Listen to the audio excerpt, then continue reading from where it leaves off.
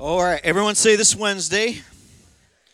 This Wednesday is our encounter service. That is a night of worship where we take a little extra time and just go and pray deeply. We worship deeply, so we would love to see you here this Wednesday at 6:30. And I don't see Pastor Braden in the room, so I can't tell you if there's kids service available or not. Do you guys know this? What? There is. Okay, so if you have children, because some people don't come because they don't know, we do have children's ministry is available for your children, and they're also welcome to worship with us as well. But we hope we see you this Wednesday. We do this once a month because Sunday mornings we can't, so we want to go longer, we can't, or something like that. So we carve out this time to press in more. So we hope that you can join us. Today, we're starting a brand new series called True Riches. So that means we're going to be talking about money for the next 4 weeks. And I can already feel the tension in the room. Like, oh God, Pastor Mike, I brought a friend today. Why did you do this? Why of all days? Like, hey, honestly, money is an important thing. There's a couple things. We mentioned this last week. What are the things we don't want to talk about in church? We don't want to talk about politics. We don't want to talk about sex. And we don't want to talk about money. Let's talk about love. Let's talk about faith. Let's talk about Jesus, the cross, all that. But not this stuff. But it's really one of the most important things in our life, and it's one of the most powerful forces in our life is our money. When you think about it, before you were ever born, someone was thinking about how to pay for your birth. And when you die, someone is trying to think about how they're going to pay for your death. So think about this, from birth to the day we die, money is central to our lives. And the reality is that our money and our heart are actually tied together. And so I think it's an important topic that we should talk about in church, because if this is true that our money and our heart is tied together, what does God's word have to say about it? Because the Bible has more to say about finances than it does faith.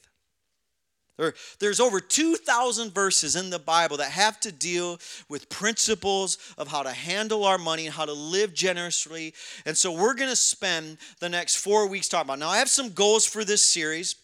I'm just going to spell those out for you right now before we continue. So 3 goals for this series is, would you, because of the seriousness of the topic, would you make the next 4 weeks a priority to be here or watch online? So look, if you just get through this service today, because I know some of you're already like thinking, Mary, let's get the kids and hit the door. Don't look back. We'll turn to a pillar of salt. But if you finish today, you're 25% done. Okay, so just get through today. And that next week, we intended it for this week, but because of Midwest storms and things like that, I guess, we as a church purchased a book for every home that we want to give you. This series is based off this book. Now, my messages are different than the book, but it's a book that I recently read called True Riches, and I thought I want to put this in the hands of our church. And when we've done this a couple times in the last 8 years, it's always been a blessing. So next week, we're going to give you a book. So this goal number 1 is come for 4 weeks or watch online. Goal number 2 is read the book. It's a little book. It's short. It's not long. I read it in just a couple of sittings over 2 or 3 days, just kind of cruising through it. I had another book that I was reading intended, and then I read this one like, oh, this one kind of cuts to the heart quicker. It's True Riches. It's what Jesus has to say about our wealth. And goal number 3 is just put into practice the things that you're learning from the series and the things that you're learning from the book, because I believe if we live generous, if we live God's way financially, it will bless our life. Now, research shows that if you make $42,000 a year on average, over a 40-year period, you're going to have $1.7 million go through your hands over a 40-year period. So look to the person next to you and say, you're going to be a millionaire. Isn't it true? Isn't it true? When we think about someone who's rich, it's always someone other than us.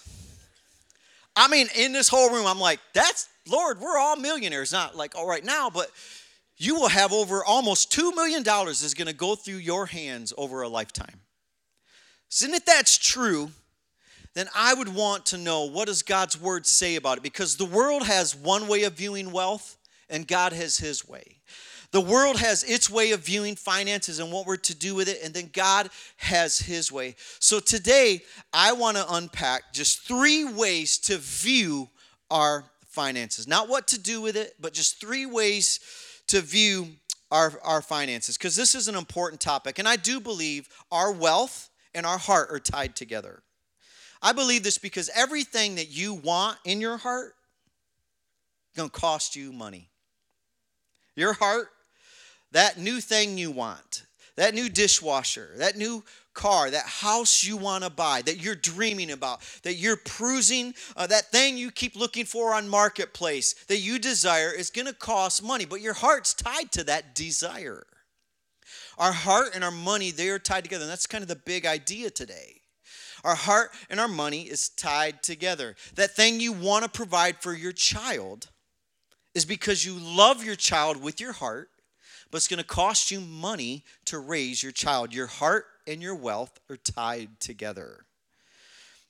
So we as Christians say, well, what does God think about it? How should we view our resources? How should we view our finances? I think this is one of the things churches should be talking about is marriages, so we can strengthen marriages. Cultural issues, money. Because wealth in our nation is an idol. And God doesn't want any idols. So I want to talk about 3 ways we should view our money or view our finances or our wealth. Number 1, view it this way. God is the source of your wealth. God is the source of all your income. If we think that we are the reason for our wealth and, I put my 40, 50 hours in and I've done it and I've worked really hard, we actually become prideful. And through that, it starts becoming an idol in our life. And anything that we make an idol, idols is anything that we think is a source to us. So if you think money is your source, because think about it, money can give the illusion that it'll provide security. Money can give the illusion that it can provide that you have power. It makes us prideful if we don't view it as God is the source for this income. God is the source for our wealth. We see this in the book of Ezekiel with King Nebuchadnezzar, who is, the king of Babylon. He is very wealthy and he gets prideful. And watch this in Ezekiel 28, verse 4. This is God speaking to Nebuchadnezzar. He says, but by your wisdom and understanding, you've gained wealth for yourself, and amass gold and silver in your treasures. So that would be like bank accounts. Now, there's nothing wrong with this. It's just when the attitude is, I did this, and I am the reason. God had nothing to do with my ability to save. God has done nothing to do with my career. And this is what Nebuchadnezzar, he thought, well, I have done all this. Verse 5, by your great skill in trading. So this would be like the stock exchange. You're really good at this. And you have a knack for money. You have a knack for budgeting. You know how to do this really well. And he says, you have increased your wealth. And because of your wealth, your heart has grown proud. When we have pride, pride comes before the fall. And if you look at the whole story, it does not go well for Nebuchadnezzar when he puts his security in what he has done and what he has provided in his own self. Because the reality is, if we think we're the source of our income, we will become prideful. Money becomes an idol to our life, and we hold on to it. We want more of it. We're never satisfied, and we're never going to get enough, and it becomes an idol. And idols never provide the security that God does. Idols never give us the identity that God wants to give us. Idols never give us the power that God wants to empower you. Look at this verse in Deuteronomy 8:18. God tells us, as a people of God, he says this to the Israelites, remember the Lord your God. So if you're a Christian, this is you. It's God who does it. It is he who gives you the ability to produce wealth and confirm his covenant. So when you do feel blessed, that's because God has confirmed, I put that drive in you. I put that passion in you. I put that ability to save and to squirrel away, the resources to get this thing. But don't put your heart on it. Psalm says, though your wealth increases, do not set your heart on those things. That's what the Psalms tells us. And this is what the writer of Deuteronomy, this is what Moses is telling us. Like, look, when you grow in your wealth and when you become more successful, don't become prideful in your heart. Think, look what I'm doing. Say, no, God gave you the ability to increase. God gave you the ability, and when he does it, he's establishing his covenant.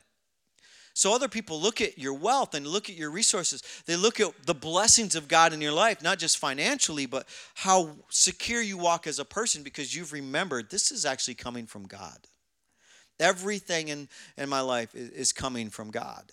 Number two, second way to view our wealth is God wants us to live as if he owns it all. Let me say that again. Everything in your life, your car, your house, your marriage, your children, your job, and the money you bring in as a result of your job. He doesn't want us to be like, these are all mine and I've attained these things. We're to live open-handedly with the Lord with all of these areas. And really what God is doing is he's made you the steward of your marriage. He's made you the steward of your career. He's made you the steward of your finances, of your bank accounts, of your job. We're mere stewards on this side of eternity. God wants us to live as if everything is his. And what happens is so that if it doesn't own your heart and God says, hey, I want you to bless this person and give them $100 or cover that person's grocery bill as they're going through the checkout, and you see that she's a couple bucks shy and she's pulling things off of the conveyor belt because she can't afford to pay it all. A stingy person would maybe judge her for that. But a righteous person, a generous person, if God owns it all, could move on your heart and say, hey, why don't you help her? And it's no thing to you because you know God's going to recover that. Anything we give to help other people, to live more generous, it never leaves our heart. It never leaves our hand. God will keep supplying it. And I view it like a stream in a river. It's like God, his provision is like a river in our life, and it's all ours. And you can play in the river and take a cup of that water, put it in that river, and just hand it to that person. Say, hey, and you're never less. It just keeps flowing. If you're a generous person, God will keep provision and resources flowing through your life. But we must live as he owns it all. Because if God owns it all, it means we're managers and stewards of what he's given us. And then if he's a manager and steward, when the Lord asks you to give away that car, or the Lord asks you to be generous with your words and you're not stingy, you can do it easily. Yeah. I have a test for this. How do we know if money is ruling our hearts or not? Because if our resources and our wealth and our hearts are tied together, then there must be some litmus test to know this. And it's this. It's the rich young ruler. I don't believe the rich young ruler's principle is that we must give away everything. But the reason why Jesus asked the rich young ruler to give it all away is because it owned him. And I believe if he'd have done it, he'd have got it all back. Because it wouldn't have owned him anymore. And the test is, does your stuff own you? And it's hard for you to release it? Or do you own it? And at any time you can say, because God's asking me to do this, I can give this away. I can do this. Kind of a better way to think about everything is the Lord's. Your wealth, your marriage, your own heart, the air you breathe, it's all coming from God. Your ability to produce wealth, everything that we own, God wants us to live as if he owns it, and he's just asking us to steward it. Here's a couple verses. I'm going to go fast through these. As Hebrews 3, this is a New Testament, says, for every house is built by someone, but God is the builder of what? Everything. 1 Corinthians 10:26. The earth is the Lord's and what? Everything in it. Haggai 2:8. This is the Lord speaking. The silver is mine and the gold is mine, declares the Lord. Psalms 50 verse 12. The world is mine and what? And all, say it with me, and all that is in it. Everything you have is God's. Kind of a great analogy about this is think about Parents, your kids. Your kids have a space in your house that they feel like belongs to them. It's their room.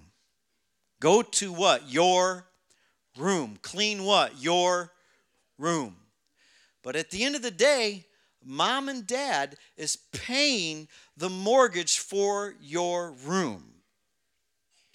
We know who really owns the house. Mom and dad. And is it possible? You may be here and it's like, no, Pastor Mike, I've did this. I've done this all. It's like, yeah, you may be paying the mortgage and you may be doing great in your career. Maybe making that change in your life right now. But could it be really? It's your house. It's your car. But you are living in God's world. And we should view our finances this way, that I have the ability to produce wealth. I don't own any of this. God owns it all. I am just a mere steward. The same way my children were stewards of their room. I'm going to give you this just for the sake that I brought you into the world. I have a responsibility to provide for you. So I'm going to give you your room. I want you to clean your room. I want you to behave well in your room. These are the boundaries of the household, but you are in mom and dad's world. And in the same way, in the globe, this is all the Lord's. And he's asking us as a people of God, this is how I want you to steward your life. And that when we live our life as stewards of everything in our life, we become open-handed. And we don't become closed-handed, think this is all mine, and we don't live stingy, we live free as the people of God. So how we should view our money is that God is the source of everything that we increase. It's coming from him. He's given you the ability to produce wealth. Number two, so it's a big deal to God. If we don't see him as the source of it and that he owns it all, it's a big deal to him if we live prideful that way. So the third thought I want to give you, and this is really the solution. So how do we do it? It's simple. It's gratitude. Number 3. This is the third thing I want to share with you.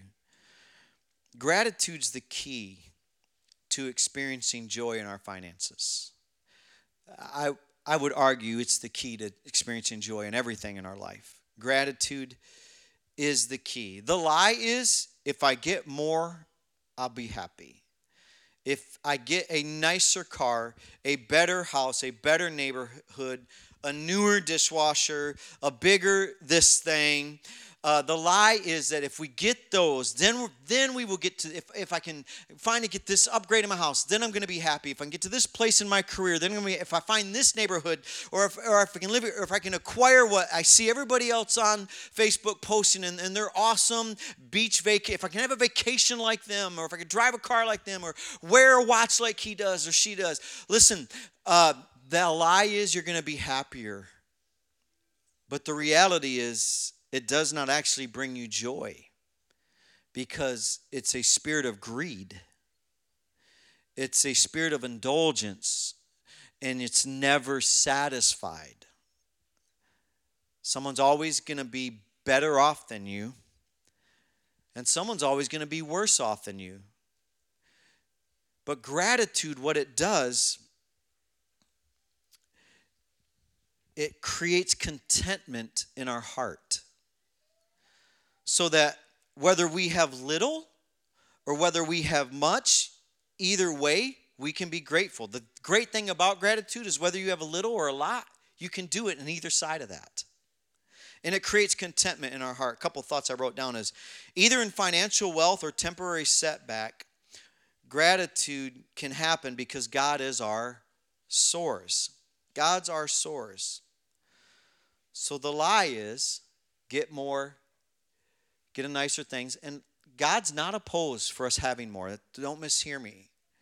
I'm just saying we should be grateful when it comes. Though your wealth increase, do not set your heart on it.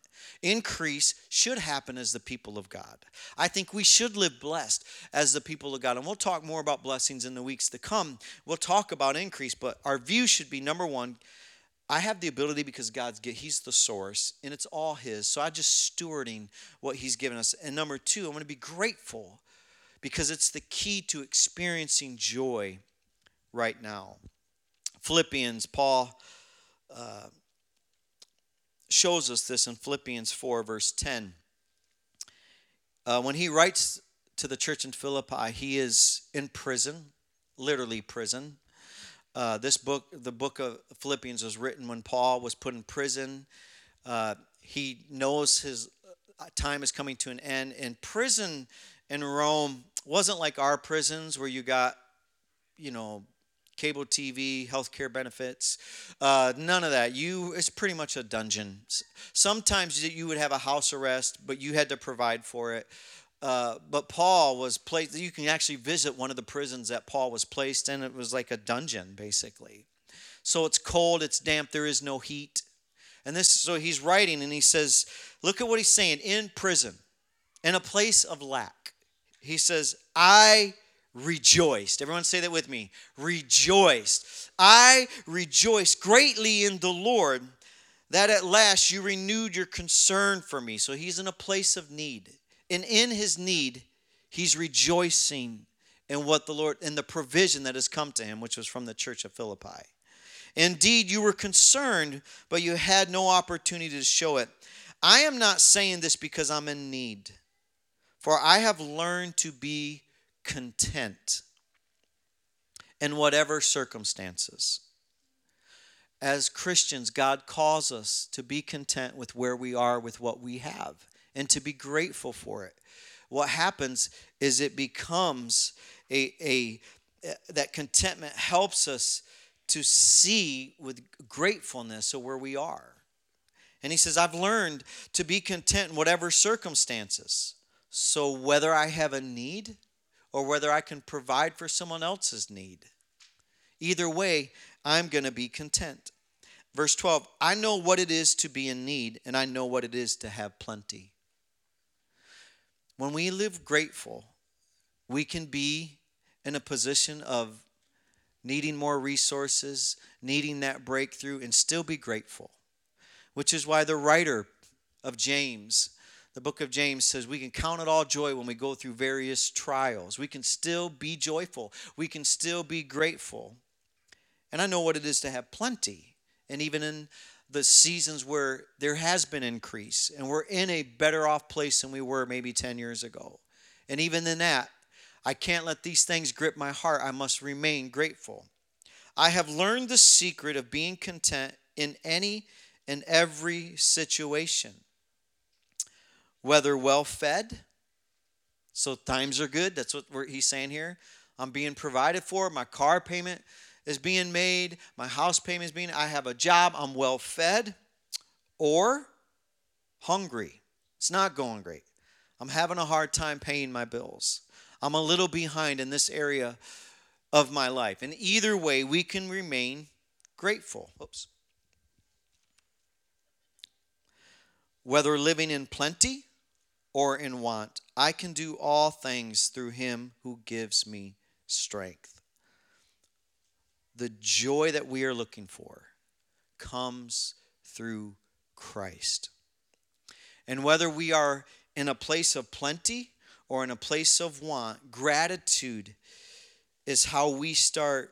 Gratitude's the solution to pride. Gratitude's the solution to greed. It's the antidote for these things gripping our heart. And whether we are in lack or we are in plenty, gratitude helps us see what God is seeing, helps us live with contentment. When we planted this church, we moved here over 8 years ago, about 6 months before we launched. We moved here in August. We launched in March of 2014. And I was on staff. Most of us here probably know my story, but I was on staff as associate pastor at a church in Kalamazoo, Michigan. I was the worship pastor. And I'd been there 17 years. I think 13 years in full-time ministry, but overall I was there 17 years. And we thought we would spend our whole life there. And we were hitting what felt like we're in our late 30s. We're hitting our stride financially. I feel like I'm at the pinnacle of my career, being invited to speak at conferences, writing worship songs with worship leaders who have national platforms. I mean, it's just amazing what God's doing. And I thought, I hit it. Like, I've arrived. Like, I'm at a church, it's a couple thousand people. We've grown this from 50 to a couple thousand people in the last 17 years. And I felt like, and I was grateful. And then the Lord calls us to plant a church. And I'll never forget what the Lord told me, because I thought, Lord, you called me to be a worship leader. You didn't call me to be a pastor. Remember 17 years ago, you said I was going to be a worship leader, not a pastor. Lord, you're confused. I don't know what's happening in heaven. Maybe it's all overwhelming you, but it's not what I was called to do. And he said, in terms of me being a worship pastor, because I loved it, and I thought, this is what I'm going to spend my life doing. He said to me about a couple of things, as the Lord just reminded me right now. One of the things was I birthed a ministry, a worship ministry that didn't exist there. And he told me other people are going to sit in the shades of the trees you planted, but you're not going to be able to sit in the shade of it. And he also told me about the worship ministry. He said, you have a gift in music, Mike, and I've given you that ability. You can keep the gift, but you can't keep the ministry. See, I was only a steward of it. I could have said, no, I am going to do this. I'm going to keep writing songs, and I'm going to keep leading worship. I'm going to do this. And the Lord was, I think the Lord would have, it was an invitation. And I think he would have blessed me in it because it was an invitation to plant this church. But was I going to be greedy with this ministry I built and this gifting God gave me? Or was I going to say, you're right, Lord, I just want to be a steward of it? And was grateful for that season of my life. And which makes me be able to be grateful for this season. I'd have never guessed how much I love pastoring. I'd have never guessed how the other parts of it either. But I love pastoring. I love our church. I love you. I love this congregation. I love Jackson, Michigan. I've never felt home. My entire adult life, I always wanted to move, and I never felt at home until I moved here 8 years ago, and I finally found my home. And yeah, and I'm grateful for this. Thank you. I don't know why you applauded that, but I'm grateful for this season is my point. When we said we were going to move to Jackson, we had no idea how we were going to do it. Like, I didn't know where the money was going to come from. I didn't know where people were going to come from. I didn't even know if I had it in me to do it. But I was going to come here and get a job. That was my plan. Move to Jackson, get a job, meet people, and figure it out from there. I had a place. I didn't have a building. We didn't have people, and we didn't have money. But we had a dream, and we were grateful for the dream. And I was willing to give up the most money I'd ever been making in my adult life. And Pastor Lee pulled me in and said, we're gonna provide for you, but we're gonna cut your pay in half because you're gonna have to sacrifice financially to do this. You know what a sacrifice is? It's when you give up something you love for something you love even more. I loved being a worship leader. I enjoyed that season of my life, but I had to give it up because I loved the dream in my heart for this place more. But if I held the position, and if I hold the increase that the Lord had given me in that point in my life, I lose the opportunity for this. But gratefulness puts us in a space of being willing to say, I'll let it go, because I somehow believe that even in my lack, even that my income was decreased in half, we were thankful. I was like, the Lord provided. Thank you, Lord, for providing for this. So I didn't have to get a job. However, the income was more than half of what I was making in Kalamazoo. Jenny had a business. We were going to quit. She was going to quit that business, let it go when we moved here. And the Lord wouldn't release her.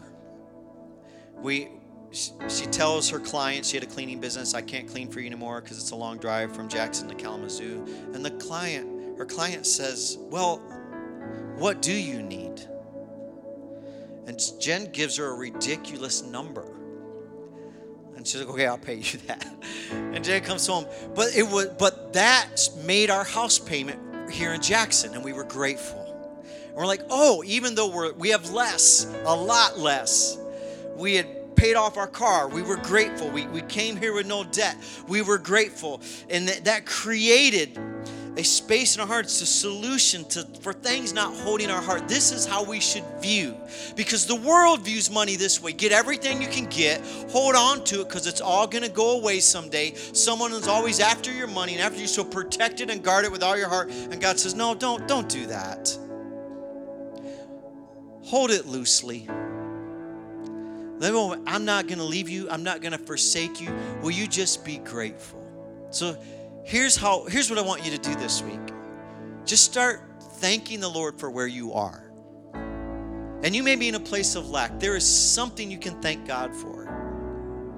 One of the practices that I've been doing in this year, and even basically since the fall, every day I'll get up and I'll write down 3 things I'm thankful for. And on bad days, it's so good. I heard someone say, when you're in a position of leadership, you never have 2 good days in a row. And that's true. But gratitude is the solution to keep your heart centered on the Lord, saying, thank you for my health. Thank you for my church. I'm always thanking God for you. Every week, I thank God for the miracle of Radiant Church. Thank you for my marriage. Father, thank you for my friendships. Thank you for the provision for my home. Thank you for my job. I would just thank you for my coworkers, Lord. Like, we love each other. We get along. It's rare. Like, even in churches, it's rare. Like, with this thank you, there's so much to be thankful for. And it's the solution to greed. It's the solution to pride. It's the solution for things becoming idols, is when we just say, God, I thank you for it. And I can enjoy it for this season and give it away. You may let me have it forever, but you may only let me have it for a day, and I will enjoy it until you tell me to release it. So this week, that's all you do this week, is just start creating a gratitude list. Write something down every day. Maybe you post it on Facebook. I'm grateful for this, because gratitude is the solution to discontentment. Gratitude is the solution that will recenter our hearts and keep us from holding things too tightly. Stand up. I want to close in prayer.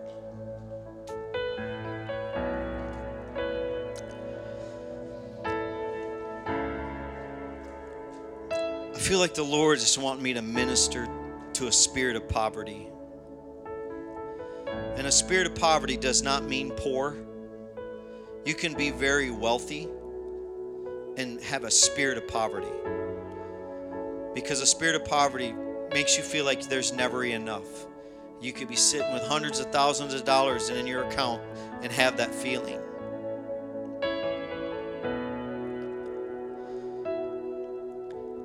The other side of that equation, a spirit of poverty says, I'm never going to have enough.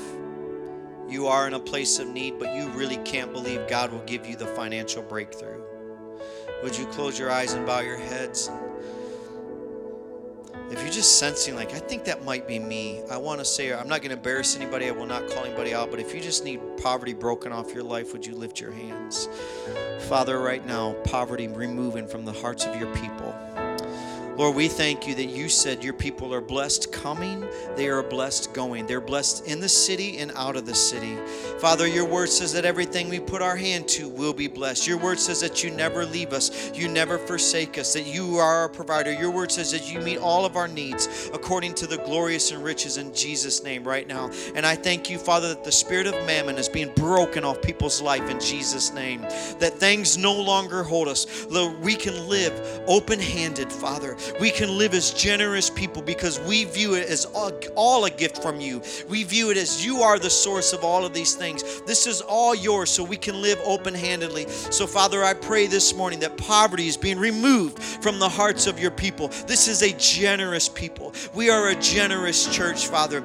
We will live generous, Father. Even in our lack, we can live with a richness, with an enrichment in our heart towards other people, rich with our words, rich with acts of kindness, rich with our finances. We can be a blessing. So, Father, I pray, remove poverty from our heart and let us live with true riches. Let us live with a kingdom mindset, not an earthly mindset, but a godly mindset.